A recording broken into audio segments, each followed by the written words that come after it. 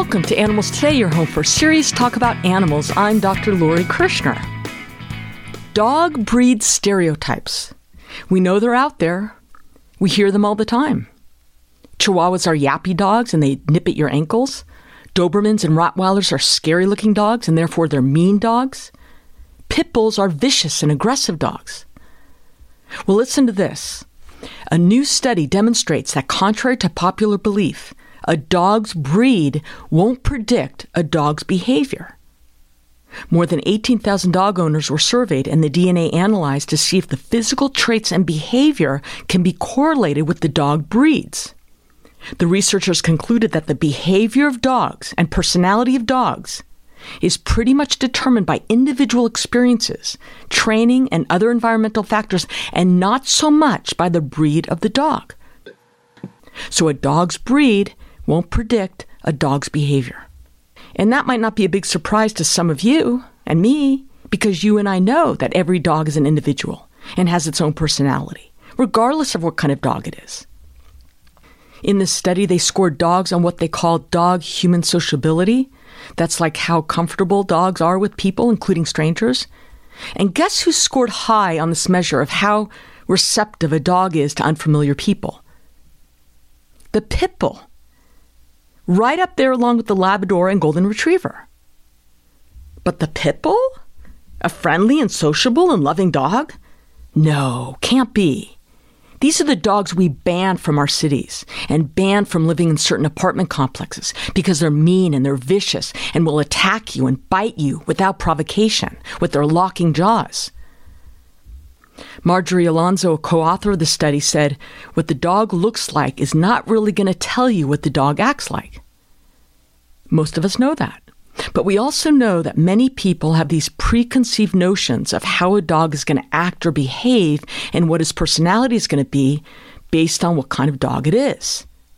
The study also showed that the size of the dog had almost no effect on differences in behavior.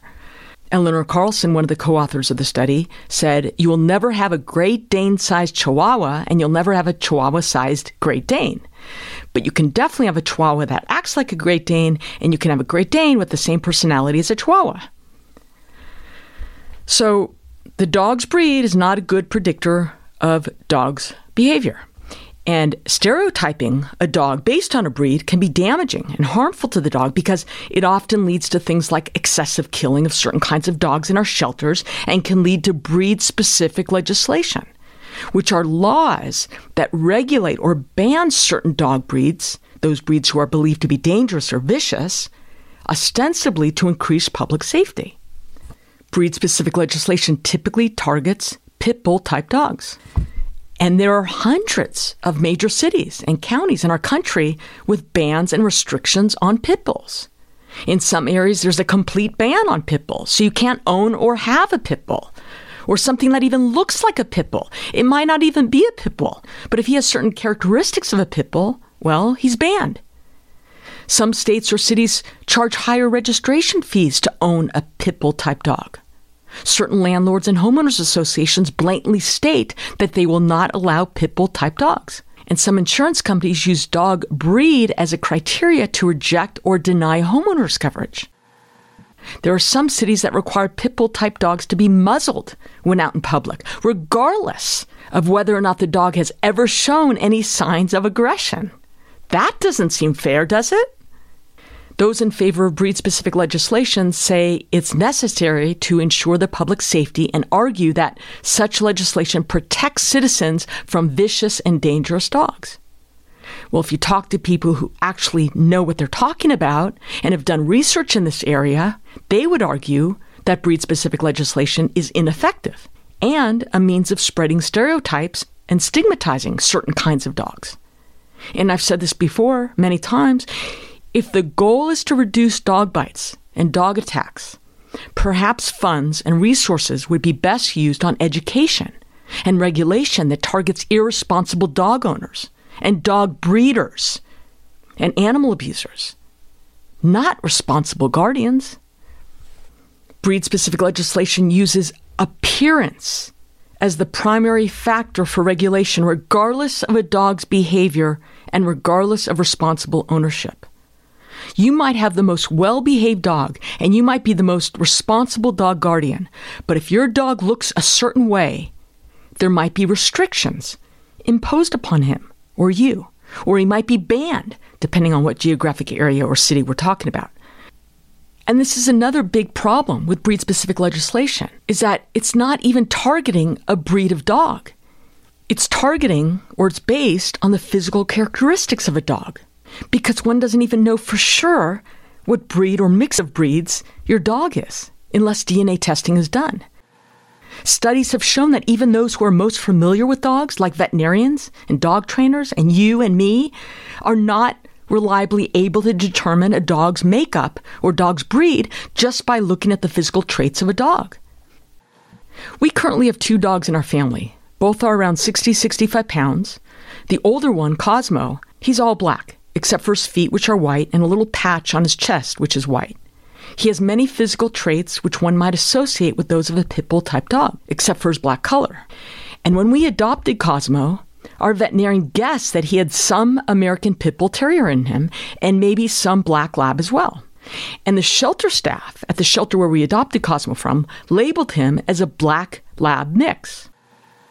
Cosmo's DNA test indicated he was about 50% Pit Bull breed type. The other 50% was a mix of a bunch of other breeds. How much Black Lab in Cosmo? None. 0. Sky, our other dog, has a blocky head and a big, beautiful smile like you might associate with a pit bull. But Sky has a skinny body, long, slender legs, and the color and texture of her coat and the color of her eyes are such that when we first rescued Sky, many people would identify her as a Weimaraner. At the time, I wasn't really sure what a Weimaraner looked like, so I had to look it up once I figured out how to spell it. Anyway, how much Weimaraner is in Sky's DNA? None. 0. In fact, she ends up being 99%, guess what? Pit bull. So if you think about it for 2 seconds, using appearance as a primary factor for regulation or creating laws makes no sense whatsoever. Years ago, a woman named Victoria Voith appeared on the show. Her primary area of research was in visual breed identification of dogs. And Victoria got interested in this topic when she was working at various animal shelters, and she noticed that there was a diversity of opinions of shelter workers when trying to identify the makeup or breed of dogs. So she studied the relationship between the visual identification of the dogs, right? What breed a dog or mixed breed a dog is determined by someone's perception, and the identification of the dogs determined by DNA. And her studies showed that most of the time, in fact, 75% of the time, there was misidentification of the dog. So what a person thinks a dog is by their looks, by their physical characteristics, did not match the DNA of the dog 75% of the time. That's pretty significant. She explained that people working at shelters or rescue groups are often required by management to label or identify the dogs that enter the shelter. So they are instructed to pretty much guess what they think the breed of dog is, or at least guess at what they think its predominant breed is, and then call it a mix of that breed. And she said what people do is they look at a certain feature of a dog that they perceive to be a feature of a specific breed, and they identify it with that purebred dog. So let's see. This dog is black, medium size, average looking, so I guess I'll label him a Black Lab mix. Or this dog is small, big ears, big eyes, so I'm going to label him as a Chihuahua mix. Victoria was explaining that there are harmful consequences of mislabeling or misidentifying dogs. It might affect the success of the adoption of the dog from the shelter. A dog labeled as, let's say, a pit bull mix might not even be considered by some adopters. We know that's true. It happens all the time. Misidentification of dogs can affect how dogs are treated by the shelter workers. Maybe the shelter has a policy that certain breeds of dogs are considered less adoptable and therefore euthanized earlier than others would be. And misidentifying dogs might affect how the adopter treats that particular dog. And then, of course, she explains another harmful consequence to mislabeling dogs is certain dogs might then be subjected to discrimination, like breed-specific legislation. Victoria explained the problem is the data that we use to make these laws or regulations are based on people's perception of what the dog breeds are, which could have been tabulated from shelters or vet office records or emergency rooms. So we have absolutely no idea how accurate or valid this information is when they were entered in the databases or written in the research papers. And emergency room records is a good example. Approximately 1,000 emergency room visits per day in the U.S. are due to dog bites. Emergency rooms record the number of dog bites that they treat. They will ask you what kind of dog bit you. Well, I don't know. It was a large dog, sort of had some features like a pit bull. Okay, let's just record it in our ER records that a pit bull dog bit you. And this data then is used to create dog bite statistics. And it's used in research papers talking about which dog breeds are most likely to bite you and the most vicious dogs. Or this data is used to create these laws that ban or restrict certain types of dogs. So can one accurately conclude that pit bulls or Rottweilers or German Shepherds cause more dog bites or attacks than other breeds of dogs? I don't think so. Not based on records of people guessing at or assuming the breeds of dogs involved in human dog bite related incidences. And one more thing, and then we're going to have to take a break. It's been said that little dogs bite more than big dogs. But little dog bites are underreported because the big dogs have a stronger bite and they do more damage if they bite. And you're likely to seek out treatment for a bite from a big dog. Okay, after the break, I want to share with you some more interesting research related to this topic. Don't go away, you're listening to Animals Today.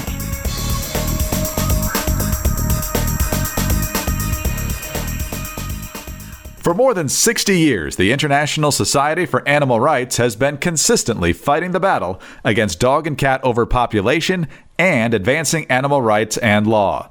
ISAR is committed to saving animals' lives through ISAR's annual Worldwide International Homeless Animals Day.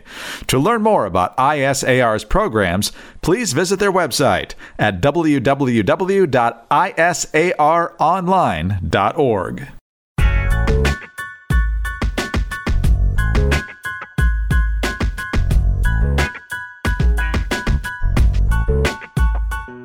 Welcome back. A new study finds a dog's breed won't predict a dog's behavior.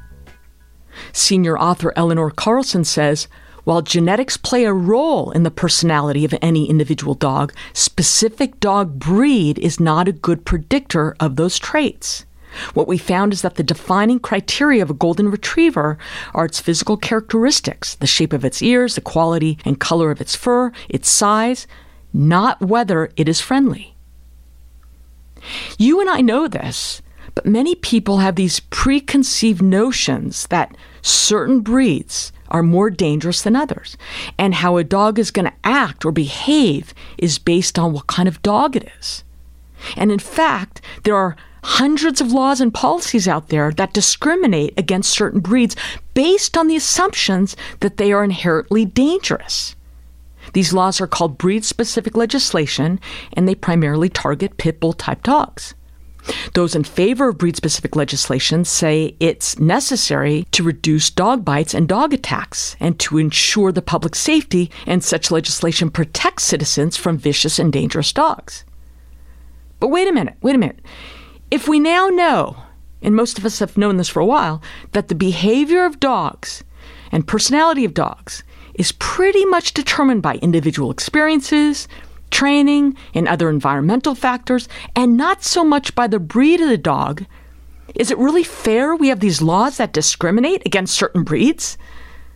Of course not. But that's why these laws are also called breed discriminatory legislation. And that's why for many years, animal advocates and researchers have been saying these laws are not effective. In addition, breed-specific legislation restricts dogs based on a certain appearance. So this is just another problem with breed-specific legislation. It's really not even targeting a breed of dog. It's targeting, or it's based on the physical characteristics of a dog. Because one doesn't even know for sure what breed or mix of breeds your dog is unless DNA testing is done. And numerous studies have shown that one can't reliably determine the breed or mix of breeds in a dog simply by the dog's physical traits or characteristics. And this is a huge problem with this legislation. It doesn't take into account the dog's actual behavior. And it doesn't take into account how responsible or irresponsible the dog owner is. So it uses appearance only as a means for discriminating. Experts agree that this type of legislation that restrict dogs based on appearance do not reduce dog bites or dog attacks in communities, and thus breed-specific legislation is ineffective. And of course, it's a means of spreading stereotypes and stigmatizing certain kinds of dogs, namely the pit bull. So perhaps it's time to focus our efforts on irresponsible or reckless dog owners and dog breeders and animal abusers, instead of banning certain dogs based on their appearance. I mean, that's a big thing here, which I want to emphasize. Breed-specific legislation fails to address the irresponsible dog owners, and it fails to address the actual behavior of the dog we're punishing. And another big thing, breed-specific legislation not only discriminates against dogs, but it punishes people as well. Why should responsible dog owners suffer? If you own a dog and that dog falls under the regulated breeds, is it really fair for you to be forced to pay fines or move or have difficulty finding housing or having to muzzle your dog in certain areas or in the worst cases be forced to relinquish your dog? Did you know that animal shelters are forced to kill larger numbers of healthy, adoptable dogs in cities and states where breed-specific laws make adopting and owning certain dogs virtually impossible? According to pitbullinfo.org, peer-reviewed studies have concluded that preventable factors related to irresponsible ownership are the primary cause for the majority of dog bite-related fatalities, and that breed is not a factor. BSL does nothing to address the relevant and most significant factors that are scientifically linked to serious dog bite-related incidences, such as a dog's history of negative behavior, previous bite-related incidents, and factors related to irresponsible ownership. According to the Humane Society of the United States, experts agree that breed-specific legislation and similar policies that restrict dogs based on appearance do not reduce dog bites in communities or enhance public safety. The American Bar Association states, in part, the American Bar Association urges all state, territorial, and local legislative bodies and governmental agencies to adopt comprehensive breed-neutral dangerous dog and reckless owner laws that ensure due process protections for owners, encourage responsible pet ownership, and focus on the behavior of both dog owners and dogs, and to repeal any breed discriminatory or breed-specific provisions. The American Veterinary Society of Animal Behavior states, any dog may bite, regardless of the dog's size or sex or reported breed or mix of breeds. The AVSAB's position is that such legislation is ineffective and can lead to a false sense of community safety as well as welfare concerns for dogs identified, often incorrectly, as belonging to specific breeds. And this is from the National Canine Research Council. The trend in prevention of dog bites continues to shift in favor of multifactorial approaches focusing on improved ownership practices, better understanding of dog behavior, education of parents and children regarding safety around dogs, and consistent enforcement of dangerous dog and reckless owner ordinances in communities. Effective laws hold all dog owners responsible for the humane care, custody, and control of all dogs, regardless of breed or type. So there is universal rejection of breed-specific legislation and a growing awareness that this type of legislation not only does not improve community safety, but it penalizes responsible dog owners and harms their dogs. And of course, it stigmatizes the breed of dog. So the good news is breed-specific legislation is on the decline, and according to the Humane Society of the United States, many municipalities have replaced breed-specific legislation with breed-neutral policies. You know, through our history of pit bulls and gang culture getting intertwined and the purposeful breeding and training and abusing these dogs to fight and become vicious and aggressive, you can see why these dogs are stigmatized. And this breed-specific legislation debate is far from over, and the pit bull is, in fact, the most controversial dog alive today. But just know that there's no convincing data to show that breed-specific legislation has been successful or effective. So it's really time that more lawmakers and policymakers and public officials come to grips with the reality that the dog or breed of dog is not the problem. And regulation that is going to have any true effect on public safety is going to have to focus on dog owners and dog breeders.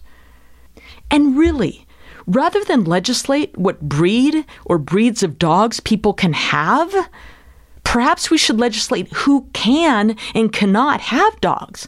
I mean, we don't want sex offenders to be around kids. We also don't want animal abusers and the Michael Vicks of the world to have dogs. And just as each human person is an individual, each dog is an individual and shouldn't be judged because someone guessed at their breed and shouldn't be judged based on a physical trait or physical appearance. We should be evaluating and treating each dog, no matter its breed, as an individual. We'll be right back.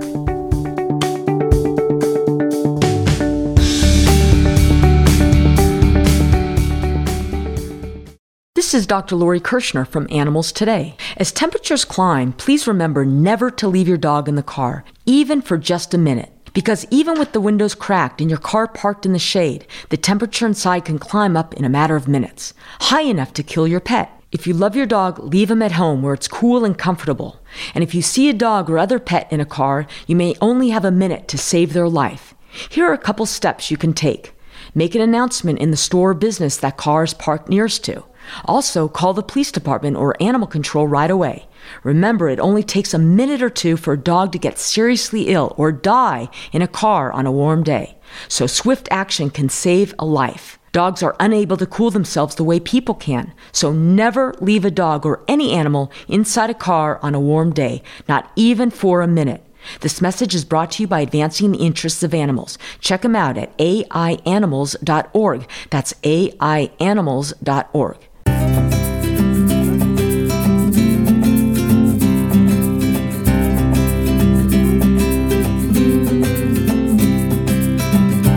Welcome back. Good news today. 21 dogs rescued from China who are destined to be consumed during the Yulin Dog Festival have been saved and flown to Los Angeles. I am pleased to welcome Lori Califf, Director of Programs, SPCA International. Hi, Lori.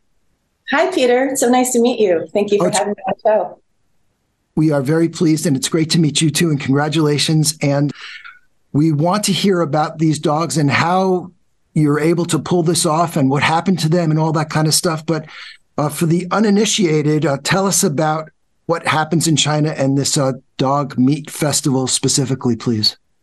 Yeah, the dog meat festival is called the Yulin, Yulin Lychee and Dog Meat Festival. It happens every year at the end of June. It's been happening for a number of years. It's a 10-day festival where a lot of dog meat and cat meat is consumed. Now, the idea by everybody around the world, everybody thinks that it's only happens in China. It doesn't. And this festival has been going on for a long time, but really it's important to note that it's not simply the locals that attend this festival. It really attracts foreigners from around the world to make this happen. Unfortunately, during this time, many dogs are taken from citizens, people's backyards, stolen, or even shelters, and they are brought on trucks in deplorable conditions to slaughterhouses, and they're not treated very properly and humanely, and they're not killed in a very humanely way at all. So it's really animal lovers from around the world really have been trying to eradicate this and trying to find a different way for slaughterhouses and restaurants to be able to find a different economic source in replacement of dog meat. So how is it that your organization and the others, which I hope you will tell us about, came together and what's involved in rescuing these dogs and getting them over to the United States? Thank you. It's a very good question because a lot of people think the idea is, well, why can't you just put a dog or a cat on a plane and take them over to the United States or Canada and find refuge? But there's a lot of red tape to go through, and we really want to make sure that we're adhering to all the strict governing laws in both the export and import countries. So the way that we do it, SPCA International has been around since 2006, and we are completely program-based. And the way that we work around the globe, we're in about 83 countries at this moment. We develop partnerships, strong partnerships around the world. We're a small team, so we're not always boots on the ground. China Rescue Dogs is one of our partners that approached us to see if we can aid in rescuing these 21 dogs.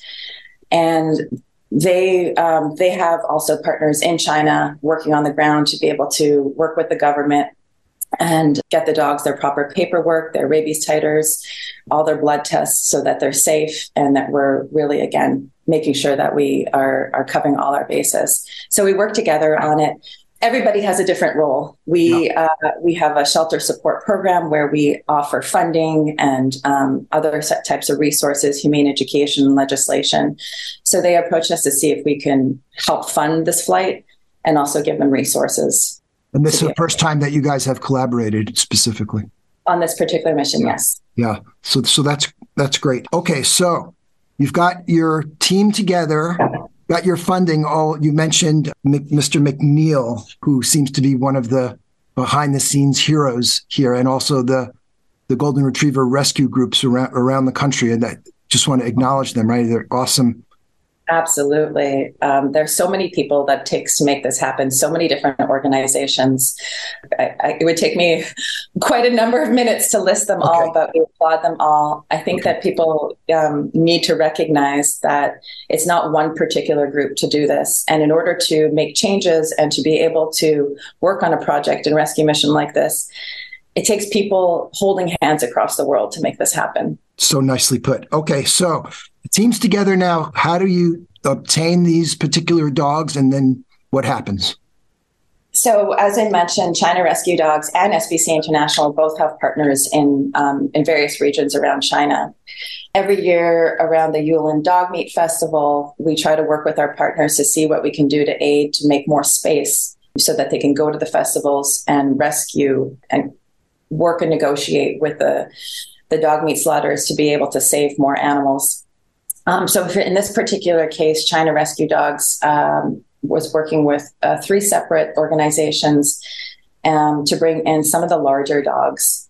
The larger dogs, of course, weigh more, so they're more coveted at the time of the festival. The other issue that we face in China is that larger dogs are illegal to have and walk on the streets in certain regions of the country. So really, they do not have a chance of finding adoptive homes locally. So we handpicked, which is very, very difficult. Handpicked a selected few to make more space in the existing shelters so that our partners can go to the festival and rescue more. And they did. I see. And so the dogs are obtained, and then what are the steps to get them onto the plane? It takes a number of months. It's important to note that back in 2021, the CDC, the Center for Disease Control in the United States, changed the import regulations. They put a ban out of the import of dogs from over 113 countries, which they deemed high risk for rabies. So this really closed the doors in the United States. And there were a lot of course, animal shelters and organizations around the world, not just in China, that suffered from this. Shelters became overcrowded, as I mentioned before. It's very difficult to find local homes, especially for the larger dogs. So after a year, they opened up the doors again and streamlined the process. So it's lengthier, but of course, it adheres to making sure that the public health is addressed in the United States and, of course, the welfare of the animals. So from start to finish, by the time the animals get into our partners' care, it's about 3 to 4 months. Prior to that, they are vaccinated, they are vetted, they are checked for zoonotic diseases. They are taken to the vet as well to draw blood so that they can get their rabies titers at an approved lab by the CDC. And once that is approved, then they are brought to a different sanctuary and holding so that they can decompress before the long flight. And it was just a beautiful sight to see. We've worked on many rescues from around the world, but this particular group of dogs, and again, I applaud our partners at China Rescue Dogs and their partners as well. They came off the plane with smiles and wagging tails. Great. And the plane's chartered? It was a commercial airline. Uh-huh. So it wasn't a chartered aircraft, but we had to reserve particular space. Yeah. Okay.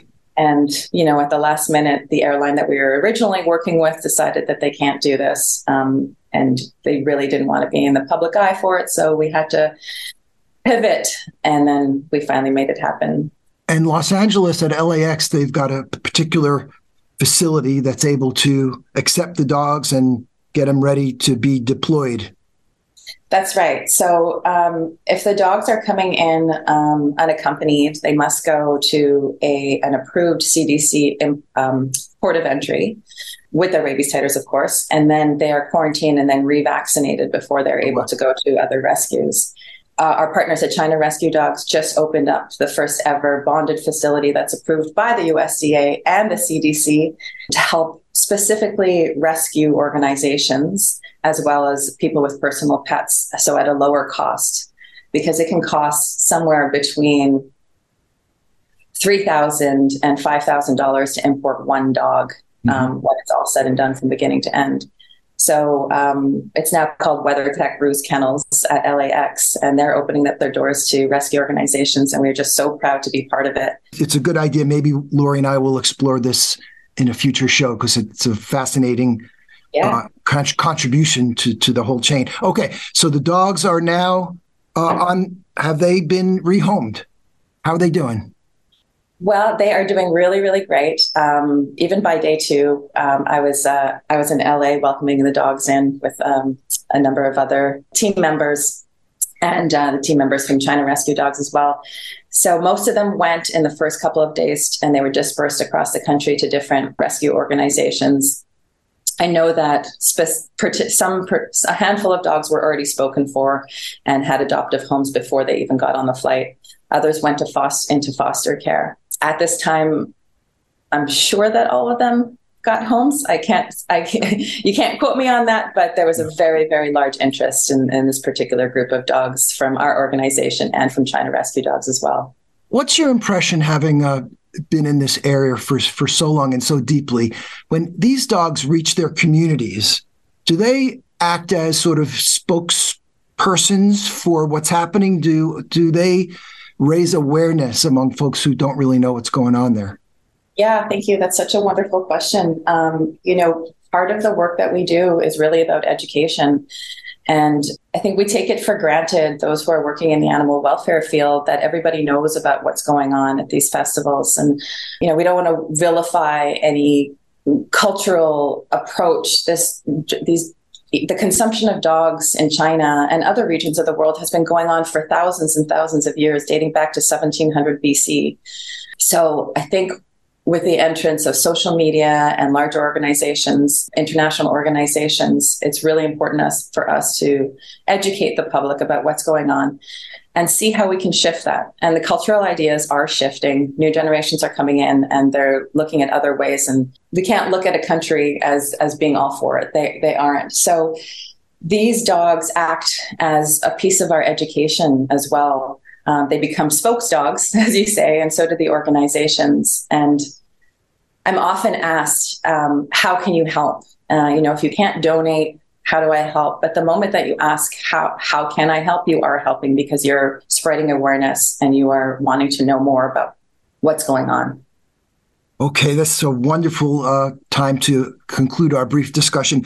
What is the website of your organization, please? It's spcai.org. And I'll just mention that China Rescue Dogs is chinarescuedogs.org, right? That's it. Yeah. Right. Okay. Well, Lori Califf, thank you so much for joining us on Animals Today, and congratulations. We all thank you. Thank you so much for having me on board and for spreading the word as well. Okay, more with Animals Today after this break.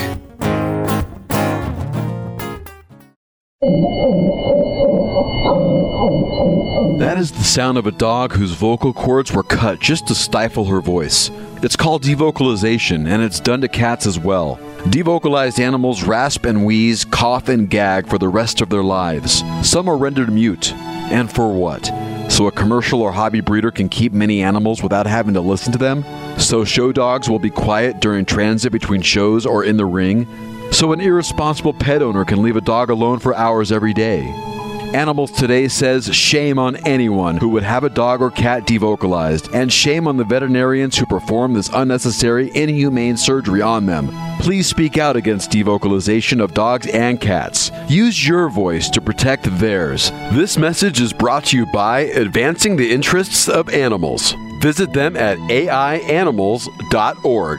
That's aianimals.org.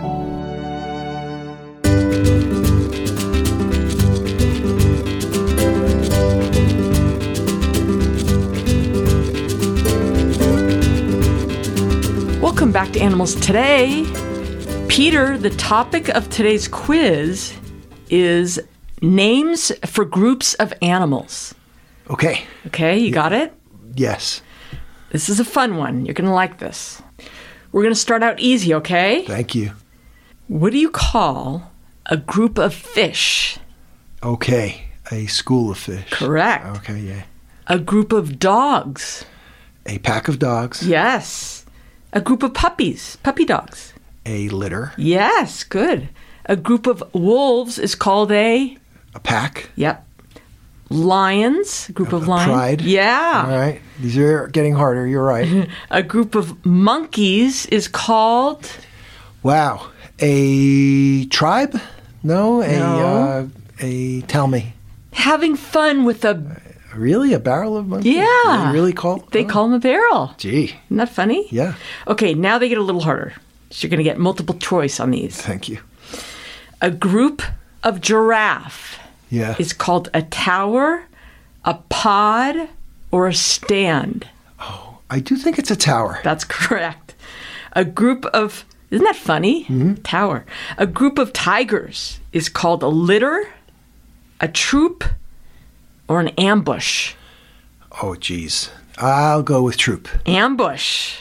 Wow. Ambush of tigers. So concrete. I know. A group of owls. Hooters. Yeah, baby. Loomers. Or parliament. Yeah, parliament. Yeah, you know that one. I know that one. That was funny. Frogs. A group of frogs is called a hopper, an army, or a ribbit. How about an army? Yes. That's interesting. You can call a group of elephants a herd, but you can also call a group of elephants what? A heavy load, a parade, or a gang? I'll go parade. Parade is correct. Here's a good one. A group of hyenas is called what? And I'm going to give you a hint, unless you think you know it. I need the hint. Your hint is chickens, and maybe some would say our vice president makes this kind of noise when she laughs. A cackle. Yes! A group of hyenas is called a cackle. Wow, I never heard that one. A group of dolphins is called a mob, a pod, or a cod. A pod. Pod is correct. That I know. A group of oysters is called a pile, a cluster, or a bed. I know the term oyster bed. I'll go with bed. Bed is correct. You're doing pretty good, Peter. Javelinas live and travel in groups called what? A squadron, a gang, or a storm? I'll go storm. Squadron. Squadron. A group of crows, you and I have talked about this one, so you should get it right, is called... A group of crows is called a... Don't remember. Murder. Oh, yeah. A group of snakes is called a nest, a stick, or slivered. A nest. Nest is correct.